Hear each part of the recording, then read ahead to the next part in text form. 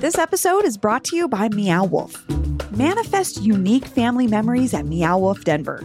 Quantum travel is the most comfortable way for Earthers of all ages to explore a playground of imagination. And why visit just once when this immersive experience reshapes every time you enter? C Street is my favorite because C Street has this vibe of like 80s dystopian. There's like slime coming down the walls and there's weird posters. And then, of course, the secret club. With the annual Portal Pass, drop by Convergence Station as much as you want for less than the cost of 2 adult tickets. So if you plan to go twice, it's worth it. Plus, enjoy discounts, special offers, and so much more. Get the annual Portal Pass and spend quality space time with your favorite Earthers today. Learn more at meowwolf.com. That's meowwolf.com.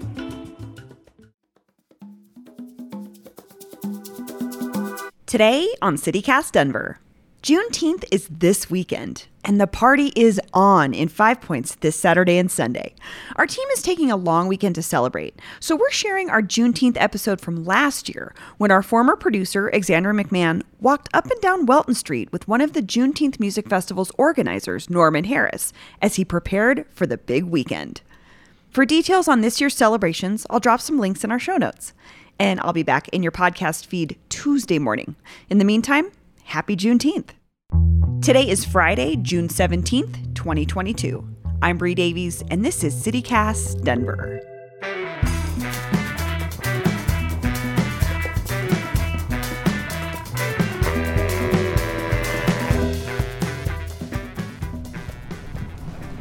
Are you familiar with the neighborhood?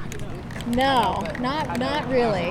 So that building my grandfather developed in 1980. Oh, wow. Yep.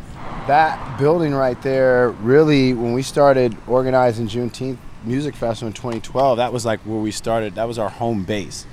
That was our office. We started conducting all of our meetings there. It was great because Grandpa was there. I was always able to weigh in on certain things because he really, probably got to see the genesis of Juneteenth starting here. So one of the big things I can remember him really pressing on that I didn't really understand the importance of was the Juneteenth parade. And, I think when we first started organizing Juneteenth, we were really just focused on just trying to have a big concert, making sure, we had a big turnout. It was kind of like the big shiny things that, might be attractive to folks. But I got a video of it. He really impressed how important the parade was, who led the parade. That's a little story on that, like 1,000,001 stories on that building. But it's cool how just having that space there, having access to the space, gave Juneteenth just a little bit of what it needs, just a place for us to meet and to build upon our ideas. It was some of the most memorable times I had organizing the festival. Was it really very humbly started, organized and started in that office. Wow. Yeah, that's incredible because you look at it, you're like, oh, it's a building, but it's so much more than a building. Yeah. It shows you the importance of like having spaces for people to gather and what can come out of that. Yeah. So if you know the story of 5 Points, there's like redlining was an issue, and so like a lot of the reasons why a lot of these properties are in the state that they're in right now is because a lot of the property owners down here were blocked access to capital to be able to improve the properties and the businesses and whatnot. So right now we're walking down. What are we walking down? Welton? We're on Welton. We're on 25th and Welton. Is this the parade route? No. So the parade route goes down. It goes down 26th Avenue from Gilpin Street to Welton Street. Okay. So it starts at Manual High School is where the parade starts. And where are the vendors going to be located? Are they going to be up and down here? Located we have 140 vendors and counting. I think my partner Chris was actually signing someone up when we ran. We have 140 counting. So I believe right now we're like here from 24th and Welton. We've got vendors pretty much lined up all the way down to 29th. Oh, dang. So it's clear that your roots with this Juneteenth festival are deep, like sounds like this was kind of your family's baby, right? Yeah, it's my baby. It's like a teenager now, like 10 years old, Juneteenth Music Festival. But that doesn't count as the part. It doesn't have to be like... Yeah, he said on the fence somewhere. Multitasking. Yeah, we're getting some tasks done. Tell me, what has it been like to, now that it's in its 10th year, what has it been like to watch it grow into this event that is attracting 140 plus vendors? It's been great to watch it grow. It's certainly been an uphill challenge, and I think it's something that reflects a lot of folks' hard work. We certainly didn't get here on our own, and there were a lot of people who helped Juneteenth prior to our efforts. And so it's very exciting to see so many people who are recognizing it and understanding what it means, where I don't think we had that type of awareness in the past. Yeah, well, and this is the first year that the city of Denver is making it an official holiday, right? Yeah, well, it's always been a holiday for me. Right, of course. But we're very thankful for the leadership of Mayor Michael Hancock and Councilman Christopher Herndon for seeing the value in making Juneteenth a commemorative holiday here. On top of that, we got a unanimous vote from City Council, and so now it's up to us, the people, to continue to push it. And I think the celebration is a big part, but not the only thing. We got a lot of work. We need to look at getting Juneteenth in school curriculums. We need Juneteenth museum exhibits, right? When we start talking about slavery and what the residual effects of slavery have been, are some of the things that are manifesting in our society, and these disproportionate effects that that Black folks experience, that are much different than any other populations. Yeah. I was reading somewhere that there was, more, or like a renewed emphasis on like partnering with Pride this year. Yeah, so we are, the good folks over at Pride changed their date this year. And so normally Pride for the last 20, 30 years, as long as I can remember, Pride Fest has been happening on the same weekend as Juneteenth, which presents conflict for quite a few folks. But even beyond all that, what we're really trying to address is how we can be more supportive of our efforts to address social justice and justice issues. And many of the issues that plague and affect Black communities affect all communities. We do ourselves a disservice by putting ourselves in silos, and it diminishes the amount of people that we have. You ever heard power to the people and the strength in numbers?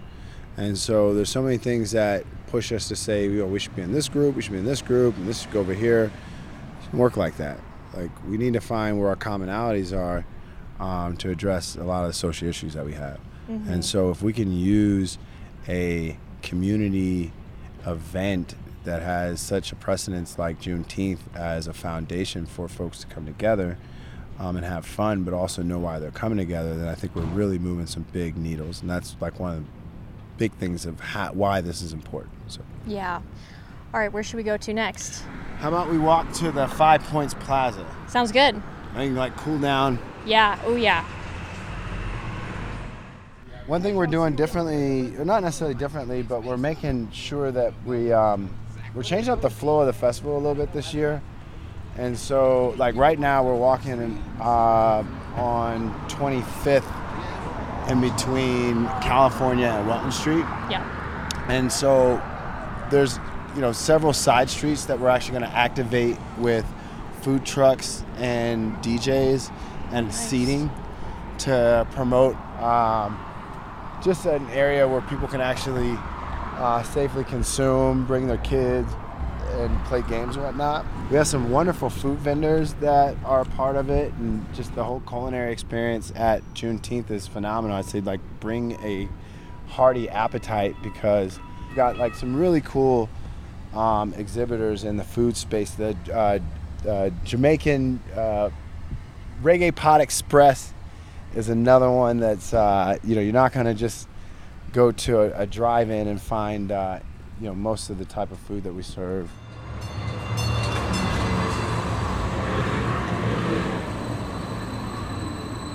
Oh, that's you. Do you think it looks like me? Yeah, I could see the resemblance. Do you like it? Wait, I'm sorry. What are we looking at? They painted a mural of me. Oh, that Showing one. me. This is my first time seeing it. You drew this? Great job. Hold on, man. Work in progress. We love it. They said it was supposed to be a surprise for you. Well, I he's know, here so someone often snuck it's it. hard Yeah, to surprise. everybody- Yeah. Age of social media. Oh, man, this is sweet. I really appreciate it. How I feel, like, I appreciate it. I'm just kind of feel weird, man. Like, I love that they did the chalkboard because you were just talking about how Juneteenth needs to be in textbooks. It needs to be taught in schools and stuff. So, have you ever had a mural done of you before? No. My goal was to buy a building down here, buy my grandfather's building back, and that was gonna be the first mural I put up was his.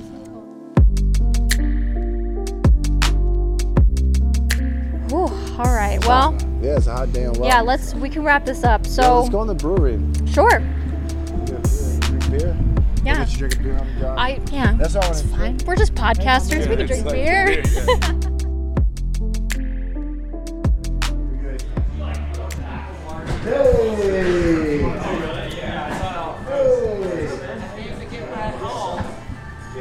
Oh, you got special Juneteenth. That's cool. Really good. Please. We have a special brew. My good friend Darren, owner of Spangalang Brewery, they've been supporting our efforts down here since they moved into this place, the old DMV. They've helped us batch beer. You see this year they've created a special brew. It's General Gordon Granger's IPA, order number 3. Okay, so we were talking about you needing to get a history lesson. What we're hoping someone to do is like look at this and say, well, who is General Gordon Granger? Right? And he is the guy who delivered the word of freedom to the folks in Galveston, Texas. He was the general. So Spangalang and the team got together and we're like, how could we come up with a concept that was authentic but also honorable to just Juneteenth, and this is what we came up with. So buying this beer here supports Juneteenth, supports a small business that's been supporting us for the last 6 or 7 years. That's amazing. I think 100% of our country needs to know about this. Probably 100% of our country knows who the first president is. 100% of the country knows who the last president was for sure. Right? Yeah. And so we need to start learning about all these things that like really make up our identity.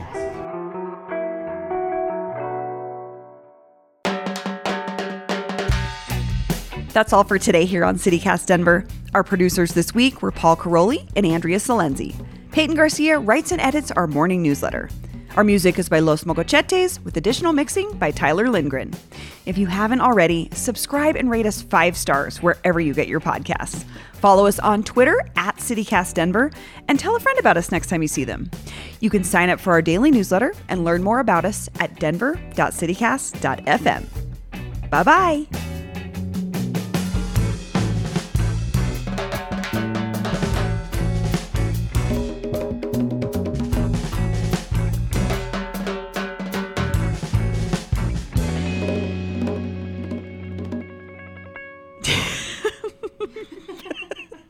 Peyton just nodded her. Hear your voice in my head. And now you're seeing it. I'm real. Okay.